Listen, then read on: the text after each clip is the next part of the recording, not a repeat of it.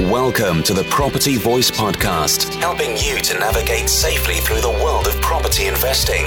Get the lowdown and updates, insights and outcomes on all matters property with a splash of entertainment along the way. The Property Voice, a voice to trust among the crowd. Now, let's get started with your host, Richard Brown.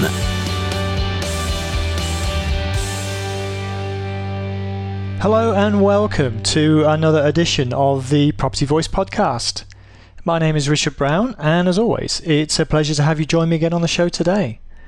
Now, this is the third part of the I have X thousand pounds to invest in property, what should I do mini-series. And today we're going to consider how we could answer that question where X is a much smaller sum.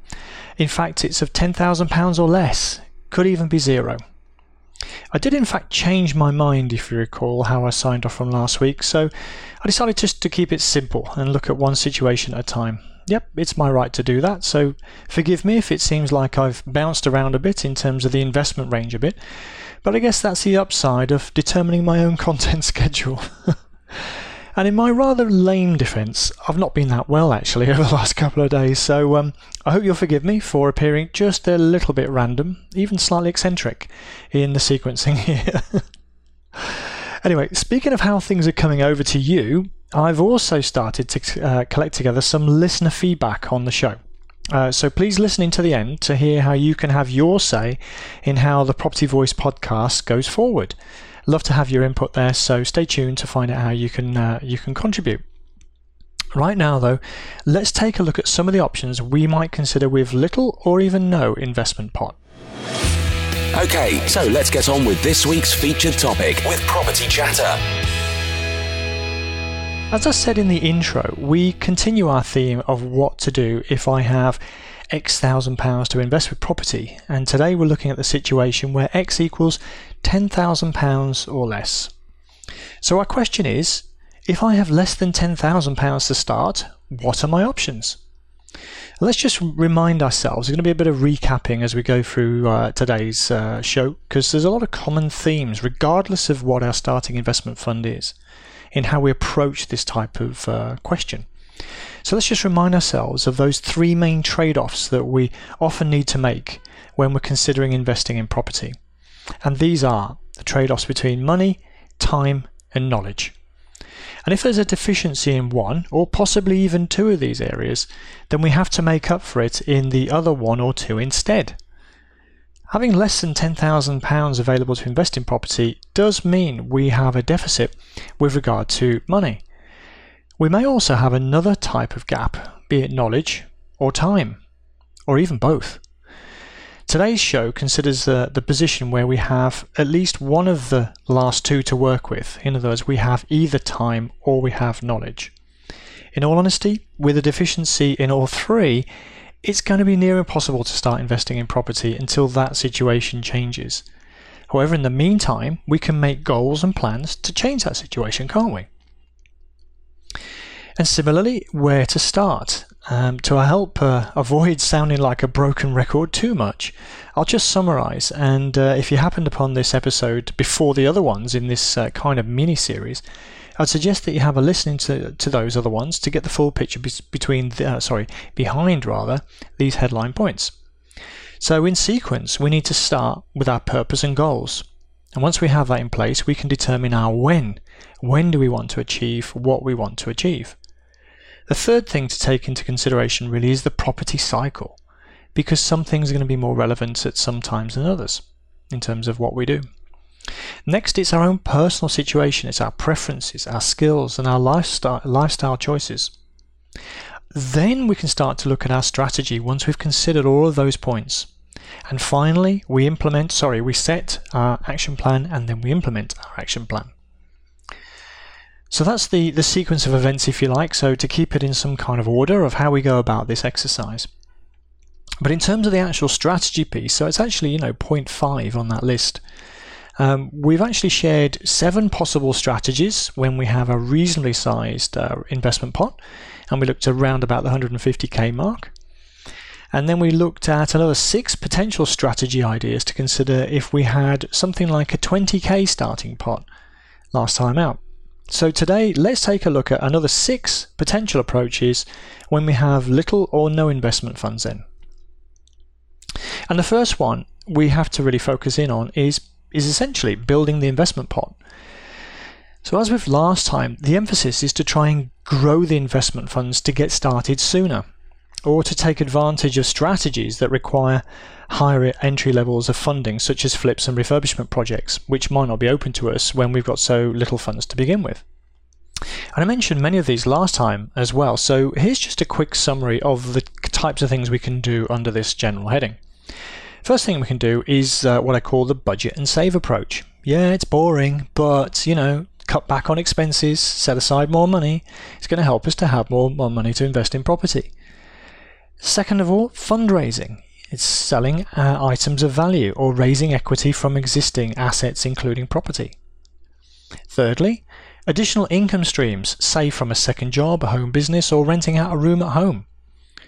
And finally, friends and family to look towards support, and that might not be handouts, it could be borrowing, it could be some sort of gain share arrangement, etc. So we'll come back to that a little bit later on perhaps. So build the investment pot is the first thing we could look at. The second thing I've labelled, it all begins at home. And as I mentioned last time, many investors started with a home DIY project. I've spoken before about our home being one of the most tax efficient property investments that we could make. With no capital gains tax to pay, a tax-free allowance on letting a room in our home, and then lettings relief should we convert a home to a rental property, we can generate lots of tax-free income and gains that we can invest into our property business. Sure, it might mean doing a little bit of DIY or moving more frequently, but it can work. A variation to selling to release the cash is of course to release the equity through remortgaging instead. Once again, the homeowner has the advantage with this type of lending, as often loan to values or LTVs are higher.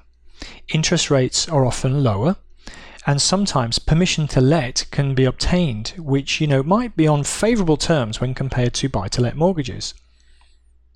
And if we're fortunate enough to own our own home, then this can act as a springboard to our property investing activities. And even if we don't own our own home yet, it might be worth looking at making our first investment into our primary residence. And I use that term deliberately, but I won't dwell on, but I'm sure you can look it up and figure out where I'm driving at there. So that's the second approach we can take. And you might be thinking, well, you're not really helping me get going immediately here, Richard, are you? But fear not. I think a few more strategies are going to help you get in that direction. The third one, perhaps somewhere in between, is provide services to other investors. So it's a variation of the additional income streams point from the last point that we've been talking, in fact the first point that we talked about. And here we undertake property related services on behalf of other property investors. Of course, here we could be providing investor services that capitalise on our time or our knowledge, or even both. And some examples of these might include, for example, operating a lettings or property management business, undertaking project management on refurbishment or developments, helping generate leads and inquiries, or even a full-blown deal sourcing service for other investors. It could include casual services such as undertaking viewings, or even cleaning, laundry, meet and greet type services for holiday rentals and short-term lets. Could be more technical services such as undertaking EPCs, PAT testing and Legionella assessments, or even inventories and floor plans with just a little bit of training behind us. If we happen to be a little bit more professional or specialised in terms of our background, could even be other services to property investors like surveys, building works and specialist trades such as gas, electrician and that kind of thing. Now I know that some of this is going to require specialist training to undertake, but you kind of get the point, is offering services. But do also consider that some of these things can be operated, they don't have to be full-time, they don't have to be a full-time job. It can be some things we can manage among our existing schedule. But the key aim here is threefold.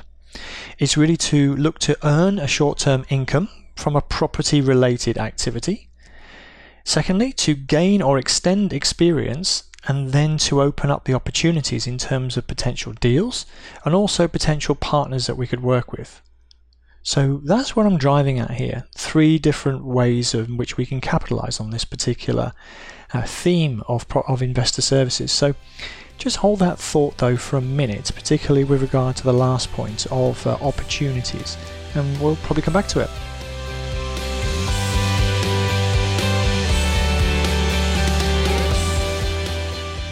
Getting closer to actual investing in property. Trust me, we are. But obviously we haven't got that much money, so we have to be creative. And so the 4th one is similarly to what we talked about last time, the buy now, pay later option. And as with last week, another option is to look at creative financing strategies such as lease options. And if we find our own lease option deal, it'll avoid having to pay somebody else for a sourcing fee.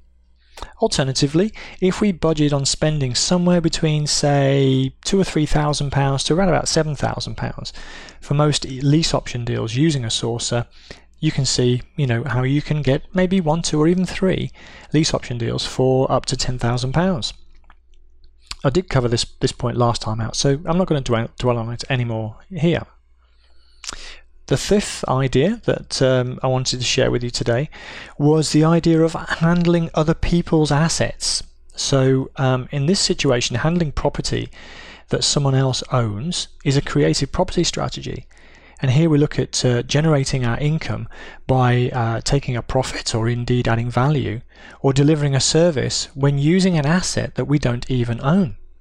So let me just illustrate by way of example, which could include rent to rent. We talked about this last time as well, but here's where we agree to rent a property from the owner and then seek to earn a higher rent, often by changing the type of rental arrangement from, say, a single let arrangement to an HMO or serviced accommodation instead, and we take a margin in between. Assisted sale. Now, this is where we help a property owner to sell a property at a higher sales price and then take a share of the profit as our income.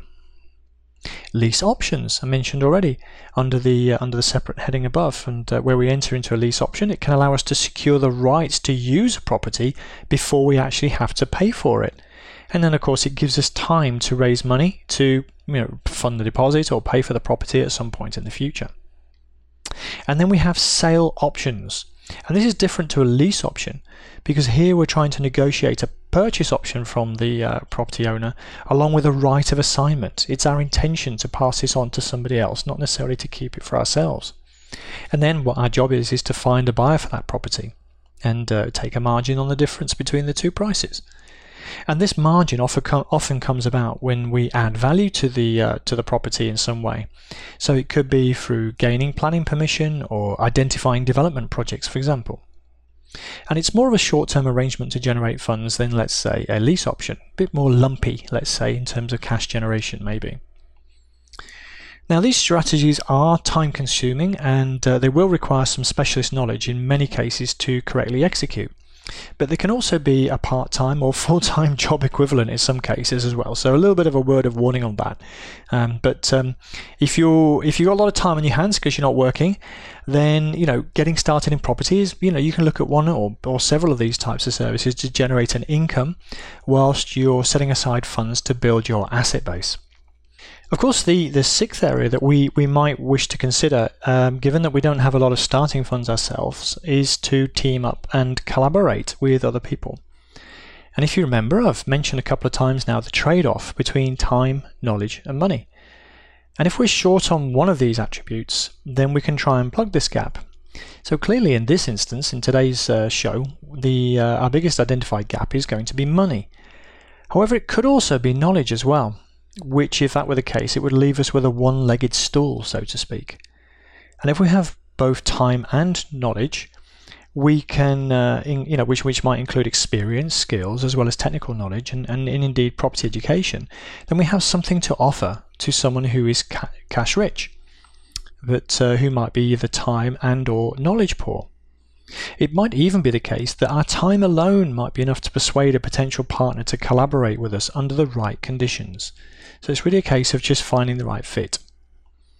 I guess there could be a third option where there are 3 partners, one providing the money, another providing the time, and yet another the knowledge. But of course you're going to end up carving the cake in 3 different ways by doing that. But of course, any partnership arrangement needs to go beyond just these three core elements of time, money and knowledge. But they are essential building blocks for a collaboration in property. Some other factors to consider will include personal attributes such as personal values and character. Things like respect, trust and integrity are what come to mind here. Equally, the numbers need to work all round, as does the end game for the partnership. Is it designed for a single project, a fixed period of time, or an ongoing business venture, say? There are many facets of teaming up in all businesses, and that of course includes property. So how to find a suitable partner or partners is likely to be your next question. And I would answer that the best place to find potential partners is through relationships and connections fundamentally.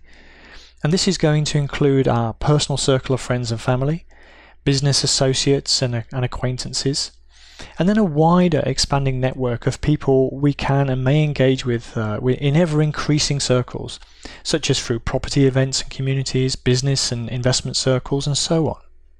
It's not an easy thing to do though, as each party in a potential partnership will have their own needs and their personal interests to be met.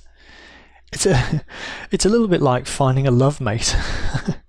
That was the idea that came into my mind, the idea of finding a love mate. The length and quality of the relationship depends on how much thought, effort and attention is invested into it. Perhaps best to leave the love-making analogy there, but I'll leave you with the thought of the difference between a one-night stand and a lifelong marriage to let you draw your own conclusions of the differences that, can exist in that regard. I'm not sure what's going through your mind, but I'm sure what's going through mine. Anyway, needless to say, moving on. As I mentioned last week, with an investment fund of £20,000, having less than £10,000 to invest in property is not really a lot of money when looking at traditional buy-to-let, say. However, as has been illustrated, there are still some options open to us should this be the case. We'll have to pay a different kind of price though. That price could be more time, or applying ourselves to gain or use our knowledge. Or it could simply be applying ourselves creatively and thinking a little bit outside the stereotype of a large cash deposit buy-to-let investor, say. And as I previously mentioned, I also started with only £10,000, and I adopted a combination of many of the different items that I discussed last week, and indeed this, when I first started. The real trick then was to continue to grow the fund, to go again, and so having a sustainable business model cannot be stated strongly enough. So if you have a small investment pot, there are still options open to you to get started. You just have to be determined enough to really want what it is you want to achieve in property, that's all. There you go then, another 6 alternatives that we could adopt if we had a starting investment fund of less than £10,000. Now, of course, I can't give you the panacea and a magic wand. No, I'm not the fairy godmother, but hopefully it's given you a few ideas that you could pursue and enter into if you wish there. But however, in true broken record style, we should always start with the end in mind. And that, of course, means our purpose and our goals. As each of the potential approaches and strategies will suit some more than it will others, and it's going to depend on our personal situation. I hope it gives plenty of ideas to consider should you be asking yourself the question, what should I do if I have next to nothing to invest in property? Relatively speaking, of course, because I recognise £10,000 is, it's a significant amount of money, but in terms of traditional buy-to-let, let's say, of course, relatively speaking, it's not a large investment fund to start with. But this means we've now covered off 3 possible starting investment positions, if you like. We've looked at having less than £10,000, of course, today. Last time out, we looked at having something between £10,000 and £50,000 or thereabouts. And then a couple of weeks back, we looked at having something between around about £80,000 and £150,000. Or actually, I think it was around more like up to £250,000, didn't we? So we've covered a broad spectrum. There will, of course, be some overlap at the margins of these values. But they're rough indicators, of course, the approaches and strategies that we could take. So I suggest if you're around about the margin, you might want to listen to 1 or 2 episodes and pick a mix between the approaches that are suggested, depending on your own personal preference. But then next time then, let's just have a little bit of fun, shall we? And let's have a look at what we could do with some larger starting investment funds, shall we? So obviously we've gone up to £250,000 so far, so let's go bigger than that and have a little bit of fun, as I mentioned. And you might be that person sat around with more than £250,000 wondering what to do with it. But so next time out, it's especially for you. And even if you don't have that sort of money, tune in anyway, because I'm sure it'll whet your appetite of what you can aim for and expect maybe going forward. But before that, I just want to pick up on the listener survey that I mentioned and the feedback at the beginning of the show. Up next is Your Voice. It's all about you and your property world. So as I mentioned, as you probably know, the Property Voice podcast has now been running continuously for over a year now. And so I thought it'd be high time to use that milestone as an opportunity to get your feedback on the wells and betters of the show to date. And you can have your say by completing a simple questionnaire that we've put together using SurveyMonkey, which is a useful resource in its own right, incidentally. And there's a link to the survey in the show notes for today's show. Plus, it's going to be posted onto the Property Voice Facebook page and in Twitter as well. Finally, if you just want an easy life, ping me an email right now, podcast@thepropertyvoice.net, and I'll whiz you straight back a link so that you can just fill in the survey there and then. And this is your chance to have your say on how we go forward with this podcast. So please take a couple of minutes to help me to make the show the best I can for you. That's pretty much all I have for you today then. By all means, drop me a line, either by email or through the Facebook page, if you prefer. And if you'd like to discuss any aspect of the show today and what we've been through, especially starting funds, that'll be interesting. The show notes, as ever, can be found at the website, thepropertyvoice.net. But right now, though, I'd just like to say thank you very much for joining me on the show again today. And until next time on the Property Voice podcast, it's ciao ciao. Thank you for listening today. Now head over to thepropertyvoice.net for more inspirational content and get updates through our mailing list. Join us next time on the Property Voice podcast. And if you enjoyed the show, please don't forget to rate us on iTunes.